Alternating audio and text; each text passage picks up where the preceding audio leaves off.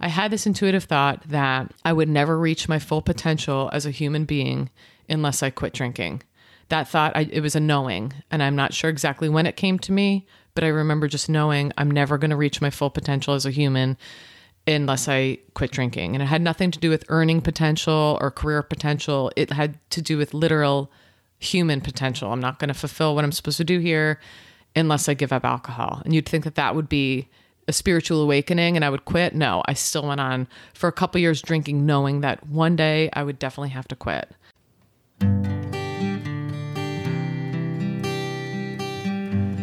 Well, hello, friends of Bill W. and other friends. You have landed on Sober Speak. My name is John M. I am an alcoholic, and we are glad you are all here, especially newcomers. Newcomers, that is, both to recovery as a whole and newcomers to this podcast. Sober Speak is a podcast about recovery centered around the 12 steps of Alcoholics Anonymous. My job here on Sober Speak is simple. My job is to provide a platform to the amazing stories of recovery all around us. Consider Sober Speak, if you will, your meeting between meetings. Please remember, we do not speak for AA or any 12-step community. We represent only ourselves. We are here to share our experience, strength, and hope with those who wish to come along for the ride. Take what you want and leave the rest at the curb for the trash man to pick up. Hello, ladies and gents. That was the voice of Miss Megan P., the one and only Miss Megan P., that you heard at the beginning of this episode today.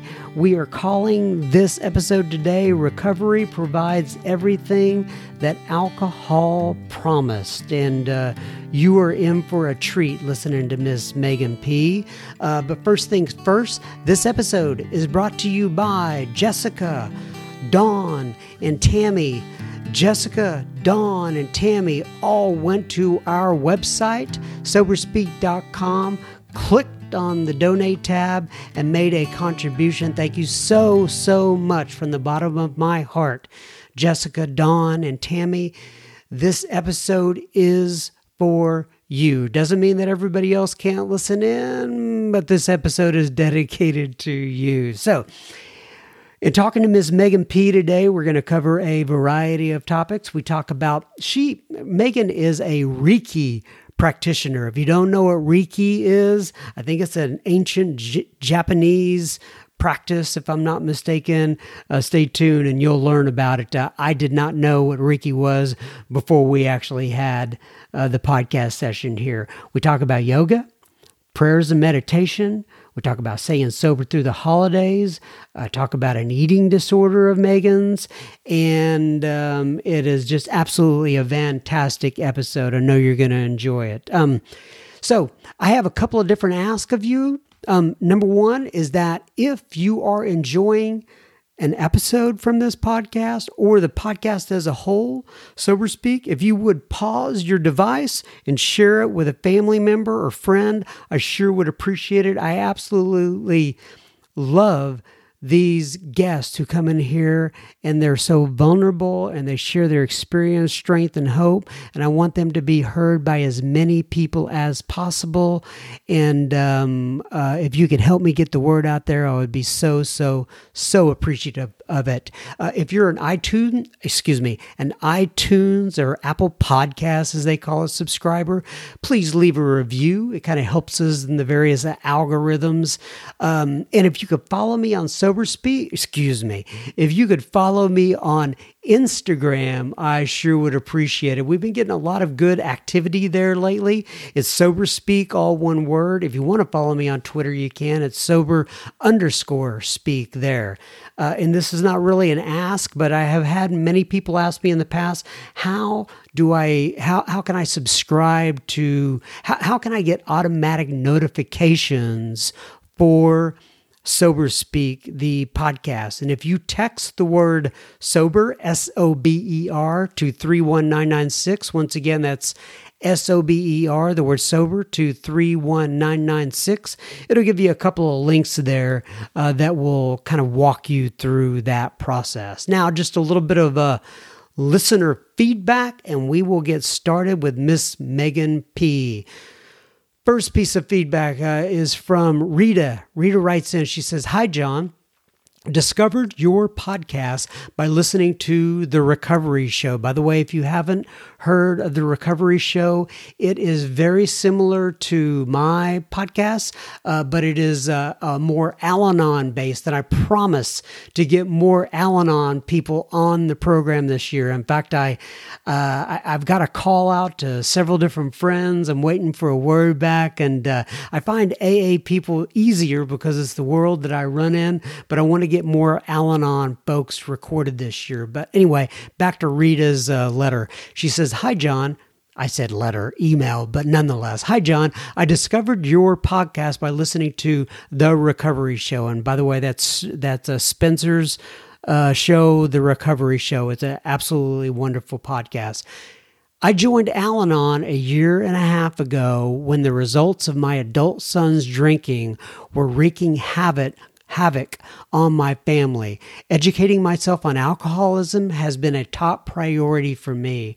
Knowledge truly is power, and a greater understanding of alcoholic behaviors has helped me to become much more compassionate and open and stronger in how I deal with them. Listening to your speakers has also been very enlightening for me. So many times as I listen, I hear my son's story, and that is incredibly comforting. Your speakers have been through so much and have acquired so much wisdom, and that what they share is valuable and gives me great hope. This might be an odd choice of words, but I feel the disease of alcoholism and the AA But I find the disease of alcoholism and the AA program, quote, fascinating, unquote.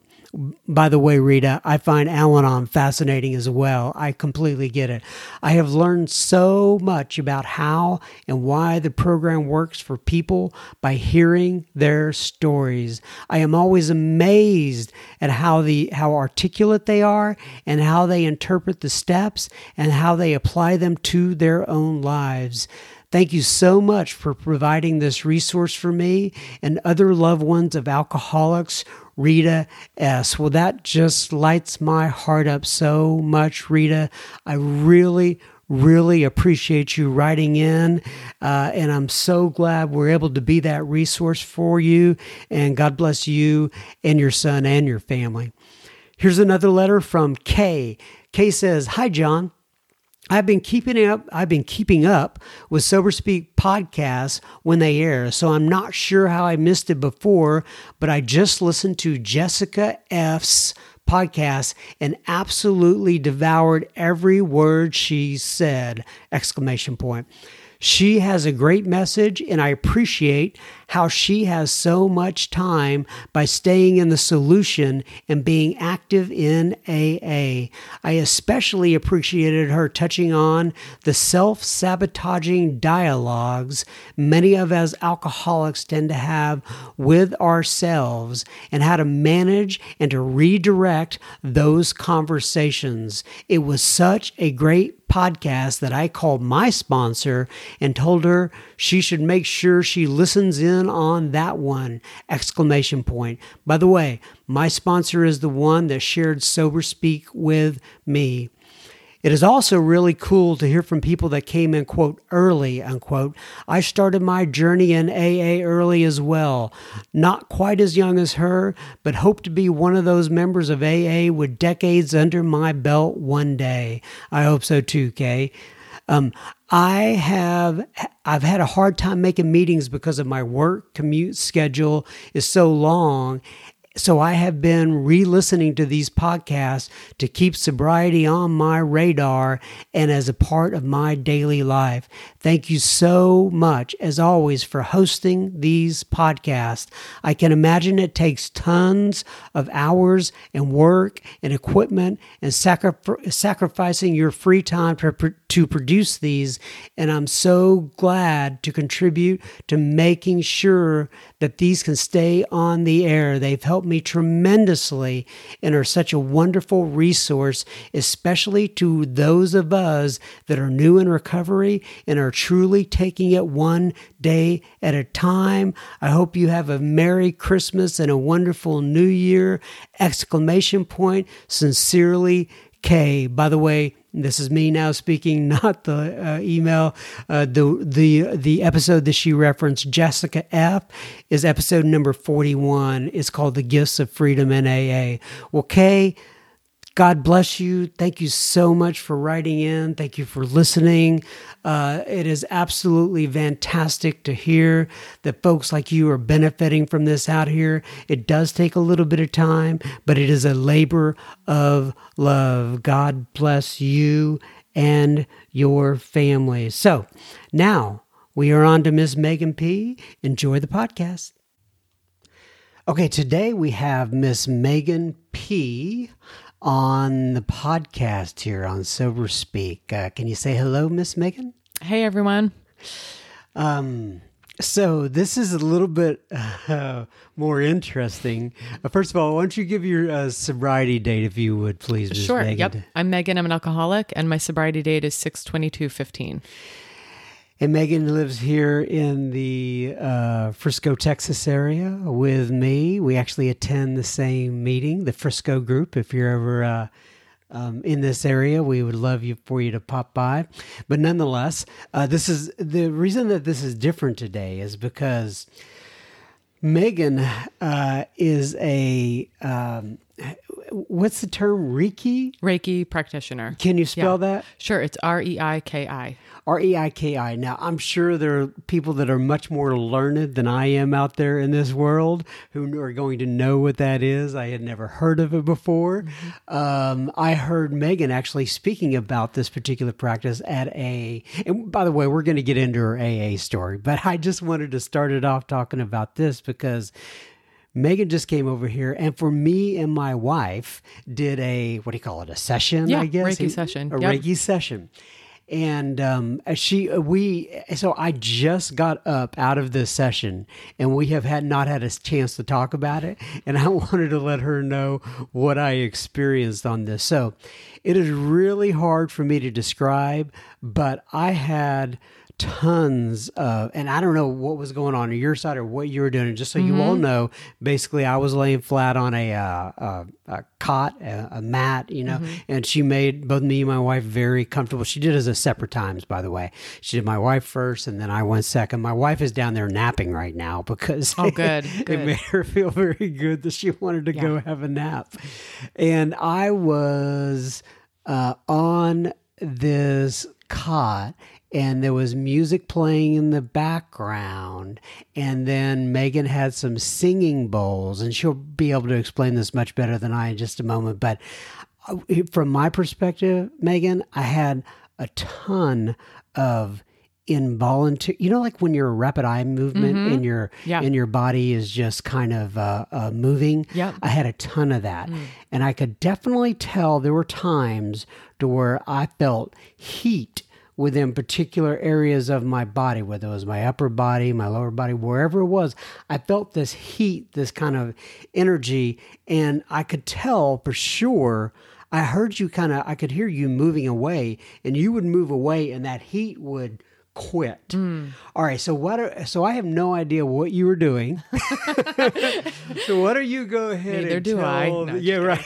Yeah. So you tell the audience what Reiki is, what you're doing, and possibly what it was like from your end. Sure.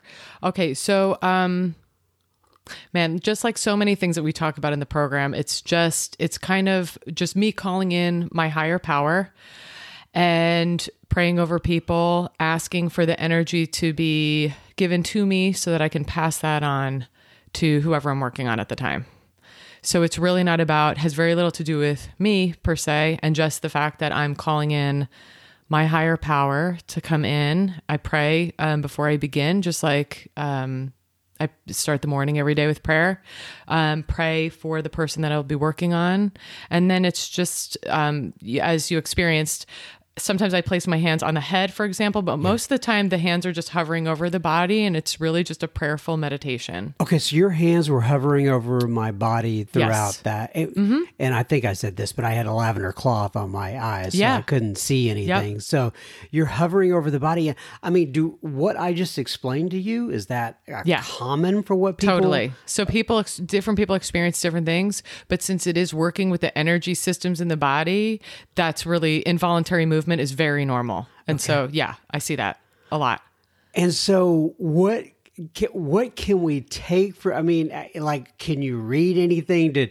Were you able to read my mind? I mean, No. what's going on? No, I can't. I can't read anybody's mind. And really what I'm doing, what my focus is on just bringing the energy in and giving it out. So it's just like just being a vessel and streaming it. So sometimes things will come into my mind. Sometimes I'll feel energy different different people have different energy, and I can feel that right away. But Really? in terms, Like with your hands when you're hovering over? Yes. Okay, well, I mean, I hope you don't. So when you were hovering over me, I mean, is it like evil energy? No. Is it good energy? No, you're pretty charged up. It's a lot of creative energy. That's actually what I got from that. Just that it's a lot of creative energy, that you're a person with like a lot of ideas, and that came through in the reading. Yeah, absolutely. And like, so with my wife, I don't want to give away her energy, but I don't think she'd mind me talking about for sure. I mean, by the way, my wife, and let me just tell the audience this, she woke up this morning. Megan was already scheduled to do this. My wife woke up with a migraine. And I don't know what went on within that session, right? Mm-hmm. But I know that when my wife came out of it, she told me that the head throbbing that she was having, that had ceased, and she felt what she called light.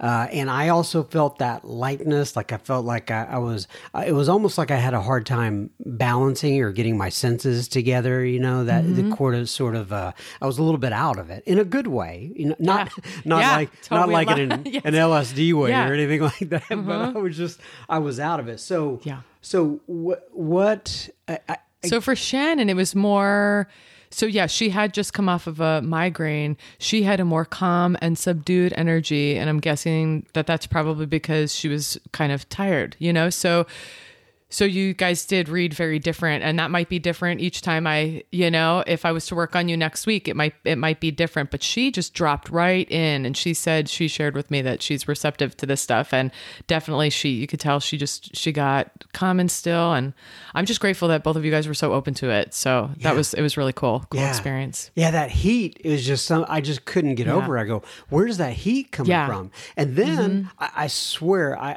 I don't know if this is in my head or what, but you backed off. It was getting near the end of the session, and you backed off, and all of a sudden, like that heat disappeared. I go, where'd that heat go? And it was weird. I kind of wanted the heat back, I'm like, but we had to do the podcast. Yeah, totally. We had to get out of the podcast. And it's funny, so you experience as heat. I feel it as a cooling sensation coming out of my hand. So it's so interesting that people usually pick up on it as it feels kind of almost like a heat. But what I'm feeling is a coolness. So it's just the whole thing is wild, and they're using it more now in hospitals as part of patients' therapy. So it's getting to be more and more well known. All right. Yeah. All right. So if anybody has any sort of questions about that and you want to email me, if you email at feedback at soberspeak.com, it comes right to me, John M here, and I can get your comments over to Megan and get you in contact with her if you want to have a discussion with her. All right, so let's get into the reason, the primary reason, right, to be here. By the way, I should make this a requirement for all guests on the podcast now, that they come over and do a 30-minute Reiki session or hour Reiki session with me before they actually start. It's an awesome way to start an interview. All right. So Let's get into your story. So, Megan P., first of all, where do you want to start your story, right? I know you didn't grow up in this area. I know you were in the Northeast, if I'm not mistaken. Yep. So just tell me, give me a thumbnail sketch of your background, where you came from, whatever you want to say about your family, and then we'll go from there. Sure. Yeah. Well, I'm originally from New York. I grew up in New York. And I'm one of 4 Irish Catholic family, very Irish. We just got our ancestry DNA test back, and we are very, very Irish to confirm that. So, so that, you can guess where the drinking might have, I've realized that we all kind of blame our, our heritage, whether you're German, Italian, Irish, but. Were you Catholic as well? Mm-hmm. My mom switched over to Episcopalian when we were younger, but I was baptized Catholic. You hear a lot of, and the only reason I ask, you hear a lot of people in AA talking about being a CIA, totally. Catholic, yes. Irish, I was Episcopalian in my most formative religious years, so I don't have some of those Catholic hangups. Gotcha. I'm with you. Yeah. All right, so you were Catholic growing up, one of 4. Yeah, one of 4. And basically, my mom is in the 12-step program. She got into Al-Anon when I was younger. There was addiction in my house. I have a family member who, unfortunately, at the age of 49, passed away from cirrhosis of the liver. So that's part of my story, backstory that really plays an important role, because that was kind of my intro to what alcoholism looked like. So was. And so what was your experience like with your mom? Like, in other words, what was your impression your mom was going to Al-Anon, and your impression of just 12 steps in general? Was it a positive one? So negative positive. One, okay. So positive. Yeah. After my uncle passed away from cirrhosis of the liver, my mom got really nervous because she took a look around her and just saw that my family history has a lot of addiction in it. And so she got herself right into Al-Anon. I went with her once or twice, and I remember thinking that these people are so cool, so nice. They just seemed very wise. Anybody working on themselves just... I don't know. It's something that you can kind of tell right away. You could tell that these people were really working on their stuff. And so I had a very good impression of people in recovery in general. Good. All right. So the seed was planted. The seed was planted. My mom planted the seed. And I think we've spoken about this also by coming home one day, kind of in a panic, and we were all a little bit younger. And I remember we were eating cereal for breakfast, and my mom was like, "You guys might as well just consider yourself alcoholics, like right now." And this is well before I was in, drinking age, but she made it a point to plant that seed that there's so much alcoholism in my family around us that we would be extremely lucky. It would be near impossible to not end up alcoholic ourselves. So she planted that seed from a very young age. I thought it was crazy. I couldn't relate to it at all at that time. But then that's eventually what ended up, that kind of rang. You were eating what? What were you eating again? Frosted Flakes. I think it was probably Frosted Flakes. And I looked up from my bowl and was like, what is she talking about? And once again, how old are you? Oh, God. I was probably like an adolescent, maybe 12 or 13 or something. Yeah. But she's saying, watch out. Watch out, guys. Absolutely. You guys are all probably alcoholics. You probably should just know that right now. Yeah. It's better to err on the side of caution. And that kept me sober through high school. Like, that kept me not drinking. Her saying that, and that with my uncle passing away of cirrhosis of the liver, kept me from having a drink until college. So that actually, I was very interested in being the good kid. So I didn't want to disappoint her. I also was scared of alcohol since I saw it turn my uncle yellow. Like, he just looked awful at the time of his death. And I was scared straight for a little bit. Yeah. So then you get to college. I went to college. Yeah. Some of the fear wears off. Yeah, the fear wears off. And by the way, you were a collegiate. You were an athlete, am I correct? Yeah. So that's also what kept me kind of on the straight and narrow through high school athletics. I poured myself into sports. I was a soccer player. I played field hockey, and I really that's where I got my self-esteem. But I did not have a lot in those days, and so that's really where I felt the most accomplished.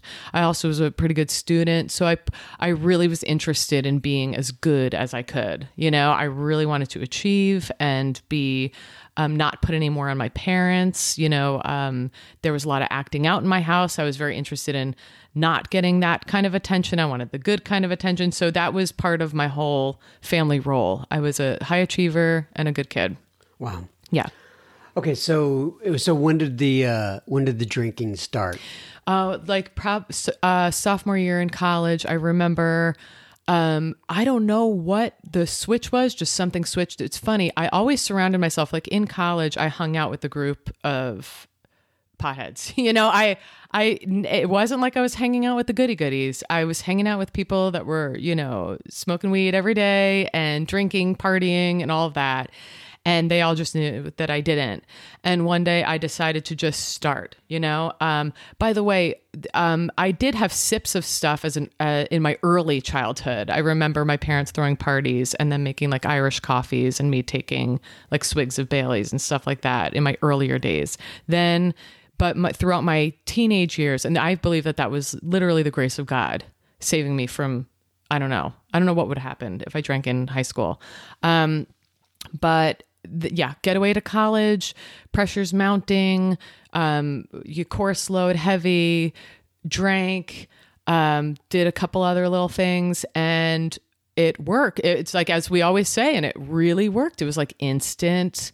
That anxiety that I had felt so much through my whole life just disappeared for that moment. And it was the solution. I put crushing pressure on myself, and it was like taking the pressure off. So that was my experience with, alcohol. And so do you remember when you first started drinking, did you kind of go back to that 12-year-old kid eating Frosted Flakes at the table and saying, oh, this is not good, that it works so well? Did it even register? It did not register because my uncle had hit such a low bottom at the end that I did not relate to that life at all. My uncle was he was like a fun guy, but he lived down in Queens, and whenever we went to go visit him, we'd have to go to this bar that he hung out with called the Post Time. So it was like a real, interesting place. And this is back in the 80s when it wasn't, horrible to bring a kid into a bar. So we'd go down and visit Uncle Joe at the bar. And so I had a whole picture of what an alcoholic was, and then he got sick. And just like a lot of people who are alcoholics, he was told by the doctor, if you have one more drink, you will die. And he got himself out of the hospital, took the train back into the city, and went to his bar. So I couldn't relate to that. I thought, that's so messed up. How does he not know? Why can't he just stop? His life looked different than my life looked, so I didn't think of him when I started drinking. That's interesting. You always talk about, you always hear in meetings people saying, well, everyone has that one crazy Uncle Joe. You really had a crazy Uncle Joe. Yeah, for sure. Poor Uncle Joe. Rest in peace. Totally. Right? Yes. And he didn't start out like that, turning yellow. I mean, I'm sure it was, I had Jimmy D on this program here recently, and he pointed out from the Big Book, that line that Bill says is that we gradually got worse. Mm-hmm. And that's how it happens. Yeah. Generally speaking, it's a progression. Yeah, totally. It's cunning, baffling, and powerful. All right. So somehow then you got from college, mm-hmm. and I believe in fact, I know you're married, right? Yeah. If you want to go through how you met the hubby and how you got to the Texas area and that sort of thing. There was one husband in between. But yeah, so I graduated college. moved out on my own, got my own apartment, had a quick marriage in my 20s. Call it a starter marriage. A starter marriage is what they call them. And then that didn't work out and it was on my own again. Those were some serious party days, like after my, divorce in my mid-20s, living on my own in a really fun party area. And then still up northeast, right? Still, yeah. At that point, I was in Yonkers and in a very Irish section of Yonkers, and it was on, like it was a party. And and then I met my husband. I think I was like 30 when I met him, and we met out at a bar, actually. But I ended up getting lucky this time, and so have been married since. Yeah. That's great. Mm-hmm. How'd you get to Texas? His job got transferred 6 years ago. Yeah. So Gotcha. he had just recently gotten this job. He loved it. And and then they told him they were doing a reorg and we had to move down to Texas. So I had never been to Texas before I found that out. So it was interesting. All right. So your Texas, so I think your sobriety date is about 3 years ago. You got to Texas 6 years ago, right? In that area, right?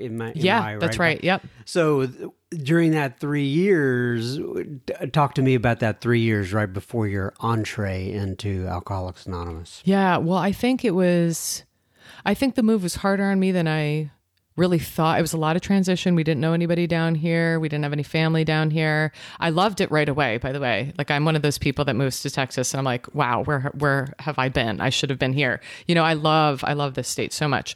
But definitely it was tough because I didn't have any support. So I think definitely my drinking kicked up too at that point. I felt lonely. I was like, it's okay. I'm fine. I'm doing fine.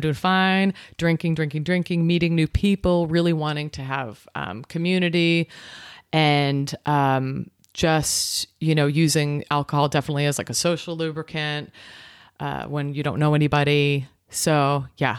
And your daughter, you have a daughter, and yep. She was born... She was born in Connecticut. So before my husband and I moved to Connecticut, before we moved down to Texas. Gotcha. Yeah. And I've heard you tell the story before about being a new mom in Connecticut, going to like a new mom meeting or something. Go through that. Well, okay. The topic of the meeting that day that you heard this story was just how special the fellowship is in AA and how much we get each other. And then when I was called on to share, I basically just shared that there have been times in my life where I've found myself in groups where I have maybe shared stuff that I shouldn't have, that you can share in AA, but wasn't cool at a news moms group. So after my daughter was born, I attended this new moms group and it was just a rough time. It's always a rough time when you bring a new baby into the world. And I was just feeling frustrated and just sleep deprived and all of that stuff. And I remember, and just desperate for connection too. And I remember sharing at this moms group, like, does anybody else feel homicidal from time to time? And it just completely, like the crickets. It was like crickets. Everybody looked horrified. So I was like, okay, note to self, don't share it like that anymore. I just didn't fit in. You know what? It's a beautiful state. I didn't feel like I didn't fit in, at least in that circle. And, I longed for true connection, a place where I could say what was really on my mind and on my heart. And definitely, it's so interesting. I have definitely found that in AA and with my good friends, in the program. Yeah. And with people that I just meet in the program, not just my good friends. I can just meet somebody in the program and be like, do you feel homicidal today? It's just, I love that about our community, that you can just be your real self and not worry. Be vulnerable. Yeah. Yeah, definitely. Okay, so let me just do a little mid-tro here is what I call it, and then we'll pick up right when you're coming into AA here after we get through this. We will be continuing our conversation with Megan P. in just a moment. Just a reminder, you are listening to Sober Speak. You can find us on the web at www.soberspeak.com. You can also find the donate button on our website, which you can use if and only if the Spirit moves you to do such. Please keep in mind this podcast is funded by you, the listener. Sober Speak is a self-supporting organization. Through our own contributions, we are not allied with any sect, denomination, politics, organization, or institution. We do not wish to engage in any controversy, neither endorse nor oppose any causes. All right, now back to Megan P. So you're here in the Texas area for 3 years or so. How did you find AA? Okay, well, I had quit drinking June 22nd, 2015 is my sobriety date, but I didn't actually walk into the rooms of AA until September of 2015. So what had happened is progressively, I could not control my drinking. I could no longer control my drinking. And so I would start with a glass of wine and I would end up finishing the whole thing on a weeknight. And then it would get worse during the weekend. I think I told you about one time about this dinner party that we threw. We had another couple over that we were just getting to know. And I drank so much that I had to excuse myself before I even served dinner and to go vomit in the bathroom and then pass out on my bed. Before I passed out, I called my husband in. I'm like, you have to tell them to leave. I'm so sorry. So I had some Good situations. To meet you, oh neighbors. my God. Again, nerves and just what I'm just not a story that I'm proud of.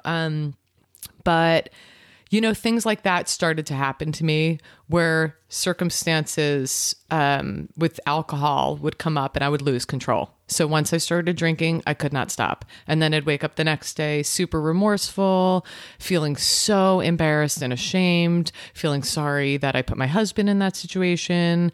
And I would say, and just like what happened? Oh my God, what happened? Like I'm not in my 20s anymore. I don't have the party girl excuse anymore. This is not cute It's anymore. not cute. I'm like a mom. I started to really be ashamed of that behavior and also completely baffled by how I would lose control. I didn't know how that was happening. So the next day I would resolve to do a 2-week. I always called it a cleanse. I was like, all right, 2 weeks with no alcohol. I'm just going to cleanse out my system and then recalibrate. That's how I thought it worked. And then I wouldn't last 2 weeks. I would never make it 2 weeks. I would make it maybe 3 days. And then I would try to be a moderate lady. And then I would maybe be successful for 2 days. And then it would be off and running again. And then I would, I could never control. Once I took a drink, I lost the control over how much I drank. On occasion, I could control myself. And then that came with like so many pats on the back. I just thought that was like the best thing ever that I had done. I went out, I just had 2 drinks. Like that was a major accomplishment for me, which I've now realized that normal people, it's not an accomplishment. Like my husband, for example, can have 1.5 beers and be fine. But so I didn't like the feeling. I didn't like that feeling at all of losing control. So I thought enough is enough. I have to quit drinking. I'm just going to, I obviously can't control it. So I'm going to quit entirely. So I just on my own decided not to pick up a drink again. Cold turkey. And for that few months, pressure was mounting and life seemed unmanageable. And my anxiety hit the roof. I remember not being able to like get a deep breath into my body, just very tense all the time, really not knowing how to handle situations and feeling super overwhelmed. So that's when I thought, okay, I might need, this all coincided with when I quit drinking. I may need some help learning some tools and calming down without alcohol. And so I walked into AA. I walked into a meeting. How did you find it? Do you remember? Was it online? Yeah, it was online. And I talked to my mom about it. I had also attended a yoga training about the 12 steps. Okay, yeah. So I wanted to touch on that. So Megan enjoys doing yoga as well as I do. We share that. And so you were doing yoga training. Was this specifically for drinking or? Yes. Really? Yeah. So I had prior to when I quit in June, I also tried to do a New Year's resolution in January 2015. That failed. So I never called it quitting because I don't get, it wasn't really a relapse. I never said I quit, right? And I did that on purpose. It was like, the stuff I used to pull on myself. Let's leave the door open crazy. Just in case. Yeah, totally. So I'm like, New Year's resolution, I'm just not going to drink because I had a hunch for a few years that I have a problem, As I said, in my 20s, I was just it was like a fun party time. And then I'm like, okay, this is what's going on. I might have a problem here. I might be an alcoholic. It runs in my family, but still I knew I had this intuitive thought years before I quit. And I don't know actually I do know where it came from, and it didn't come from me. I had this intuitive thought that I would never reach my full potential as a human being unless I quit drinking. That thought, it was a knowing, and I'm not sure exactly when it came to me, but I remember just knowing I'm never going to reach my full potential as a human unless I quit drinking. And it had nothing to do with earning potential or career potential. It had to do with literal human potential. I'm not going to fulfill what I'm supposed to do here unless I give up alcohol. And you'd think that that would be a spiritual awakening and I would quit. No, I still went on for a couple years drinking, knowing that one day I would definitely have to quit. So, looked it up online, walked into the First Go group, and scared to death, feeling super vulnerable. I always say if I had an invisible cloak, I would have worn it that day. I did not want you guys to see me. I did not want to be seen there. I had a lot of shame about not having something in my life I had no control over. I was a control freak, and I could really keep most things under control. And this was something I couldn't. So I felt really nervous walking in. I sat down, we go around the room, introduce ourselves. Chips are offered. Does anybody want to try our way of life for 24 hours? Yeah. I did not pick up that chip. Just so people know, here in our area, for those who are new in the program, Desire chip gets offered. Mm-hmm. And so that you heard that Desire chip being offered. At the beginning of the meeting. Would anybody like to try our way of life? And I was like, nope. I stayed quiet. I did not want to walk across the room. I was so terrified. I give so much credit to people that come in and actually have the courage to stand up and walk across the room. I did end up doing that at the end of the meeting, but at the beginning, I was frozen. That's how terrified I was. So I didn't get the chip at the beginning of the meeting, but I sat and I listened to everybody who shared, and I could relate to every single thing in the room that everybody said. And I thought, wow, these people they've got something here. They are so wise. There was a lot of laughter. I thought they're so funny. These people are so cool. They're so wise. I relate to everything that's being said. I remember very little of that meeting except for in what we read how it works at the beginning of the meeting. And there's a part that says we deal with alcohol, cunning, baffling, and powerful. And that stuck out to me. That's the only thing I remember about the meeting, because I remember thinking, whoa, okay, so other people have been confused by alcohol too, because I found it a very confusing issue. So when you guys said at the beginning of the meeting, as part of the intro to the meeting, that we deal with alcohol, cunning, baffling, and powerful, I thought, whoa, okay, I'm not alone. Other people find alcohol baffling too. Okay, so you went to that first meeting. And I don't think we ever really talked about that yoga thing again. So you were taking yoga. Tell me about that. So I kind of went about things in a little bit of a backwards way. So there was my mom sent me this information about this yoga program. It's Yoga of 12-Step Recovery program. And I had been teaching yoga for a couple of years at this point. So I thought, let me get into this program and kind of check this out. That was a comfortable arena for me. So your mom, does she know you were struggling at the time? No, at the time she didn't. She just knew that, she just thought that there was this, actually it was a book that she had recommended called Recovery 2.0. With the guy that wrote it. His name is Tommy Rosen. And she recommended that book to me, not knowing that I was struggling with, knowing that I've struggled with various things in the past, not necessarily alcohol. That's not why she recommended the book. But he talks about addiction and how it relates to yoga and meditation. So I read this book. I was riveted. I was like, whoa, this is amazing. So it was like kind of a one thing led to another type of deal. He talks about this yoga program called Y12SR, which was founded by this woman, Nikki Myers. And she talks about the importance of kind of moving energy around your body when you've been through trauma, which a lot of people in addiction have, and the marriage between the 12 steps and a good yoga and meditation practice. It's a really cool combination. And So yeah, I didn't quite catch that. Did you say it's called Y2SR? Y12SR. Y12. Yep, yoga of 12-step recovery. Okay. Yeah. Gotcha. So I took that training before I walked into the rooms, kind of between the time, like I had quit drinking, but actually maybe my mom did know that I was quitting drinking. Neither one of us were sure how bad of a problem I had because I hid it very well. So I took that training. I remember a lot of the people in that training were in AA, and I remember them being like so cool, luminous people with the light in their eyes, just recovered, healthy people. I remember asking a girl in the training about checking out AA. That was on my mind at that point, but I had not yet done it. And she told me that what AA provides for her is a community of people that love her unconditionally and really have helped her so much in her path of recovery.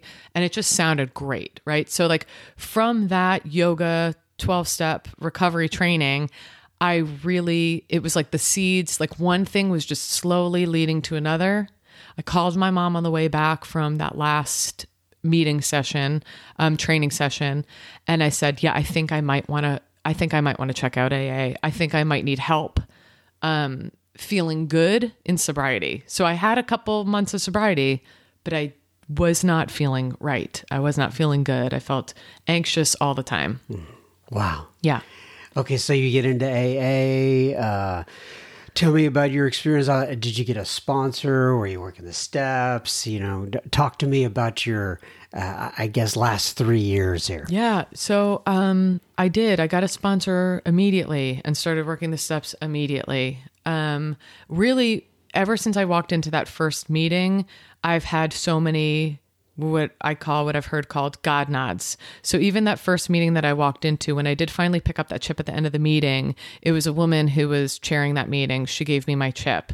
And then later on, this is a noon meeting. So then I go to pick up my daughter, at her elementary school later on that afternoon.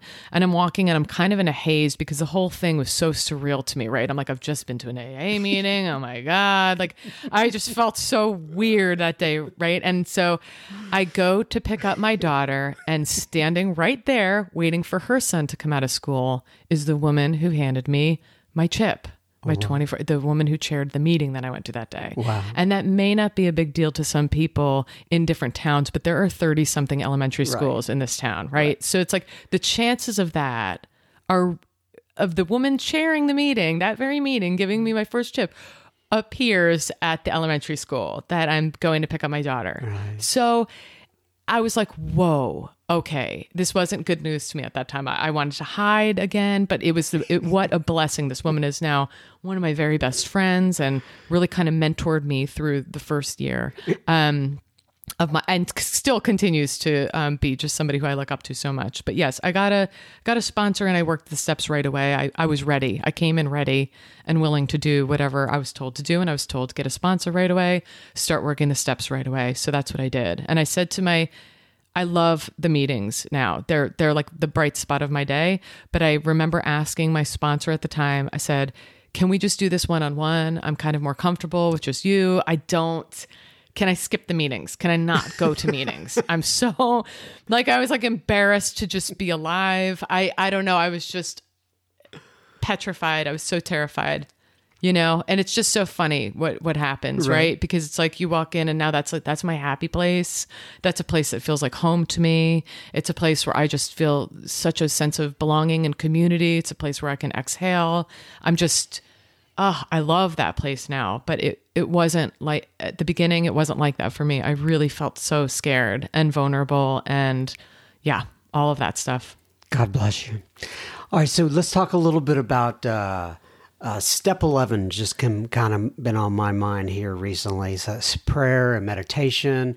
I know you do it, but like share your experience, if you will, around the whole idea of prayer and meditation. Okay. Well, my experience is that as soon as I started praying every morning and turning my will over to the care of my higher power, my life started changing. That was basically the first day that I walked into AA. That was me kind of praying for help that day. And I just started meeting the people who I needed to meet, hearing the things I needed to hear. The more I keep in contact with my higher power, the more the next step is revealed to me. And then meditation, I teach meditation through the yoga classes. I noticed that for myself, Reiki is a meditation for me, and it's a meditation for the people who I'm practicing on. I noticed for myself that days that I meditate, and I try to do it most days, and I'm not perfect, and there are days that go by where it just, it falls, into the cracks, but really most days it's imperative that I do meditate, because it's what quiets my mind, and it's what allows me to pause when agitated, as we talk about in the program. It just centers me, and it kind of quiet. And I've got a really super busy mind. My mind that's the anxiety that I talked about that manifested differently when I was a kid. Even before I drank, I had eating disorder issues. I always just this anxiety, this nagging anxiety. So meditation is just one of the tools that I use today to just calm that down.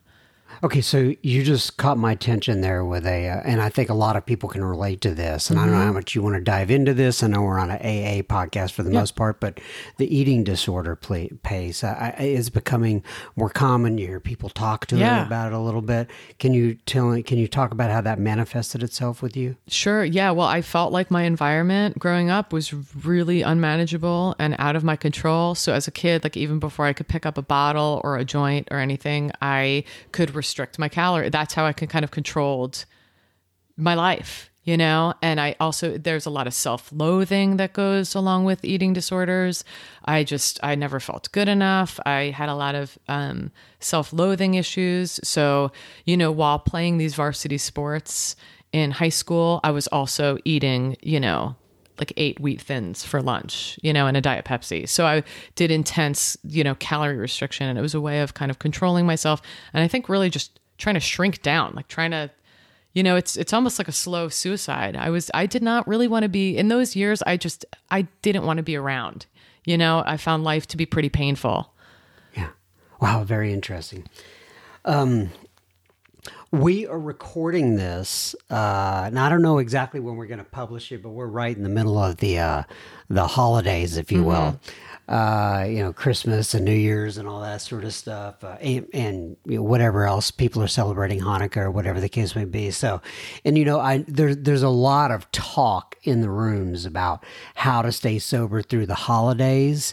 Do you have any thoughts on that you'd like to share by any chance? Yeah, I want to share that. First of all, it's the hardest time of year for me to be a sober person, is the holiday season. So if you are, I know there's people that just can't get enough of the holidays and they just love it and they're just, soaring through, and God bless. But that, for me, it's a lot of ups and downs. It's like I could be really joyfully making a gingerbread house with my kids, sipping hot cocoa one minute, singing Christmas carols, just like so happy and grateful. And then the next minute I could be like not in a great place. It's I don't know if it's the nostalgia or the collective crazy energy that's out there. I don't know what it is, but it's a time of ups and downs. And I, as an alcoholic, have to guard against those highs and those lows. I like to try to keep it on an even playing field. So I learned a lesson the first year that I came in. I was lucky enough to come in, work the steps, get a sponsor, and get relief really fast from the program. So I felt really good. So when December rolled around, so come in September, when December rolled around, I thought, I'm kind of busy. There's lots of stuff that I need to be doing. Maybe I'll just scale back on my meetings a little bit. And oh my God, the heat was on. I felt a rush of just anxiety. I'm like, okay, don't skimp on your meetings during the holidays. So it's been each year, this is my 4th holiday season sober. And each year I take better care of myself. And part of that is just going to whenever I can make a meeting, I go to a meeting. That's really what helps me, staying really in touch with my, with service. It's funny. I knew we had this scheduled for December. I also was asked to speak at a speaker meeting next weekend. So I'm like, nothing happens by accident in God's world. So I know that was God planting these little things in my life as a way to say, hey, like stay cool, stay cool during this holiday season. So yeah, just it's not a time where I can afford to get too busy for prayer, meditation, meetings, reading, daily check, the daily review at the end of the day, gratitude, keeping in touch with other alcoholics, keeping in contact with my sponsor. All of that stuff has to really stay super firm. I have to really hold tight to that this time of year. Any time of year, but specifically for me, this time of year, I have to really dig in.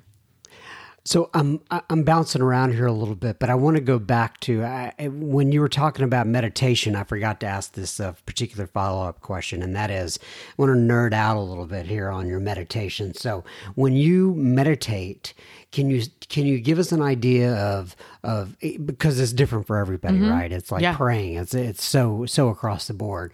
Can you give us an idea of what tools you use and how long you meditate, or when you meditate, if it changes up? What does that look like for you?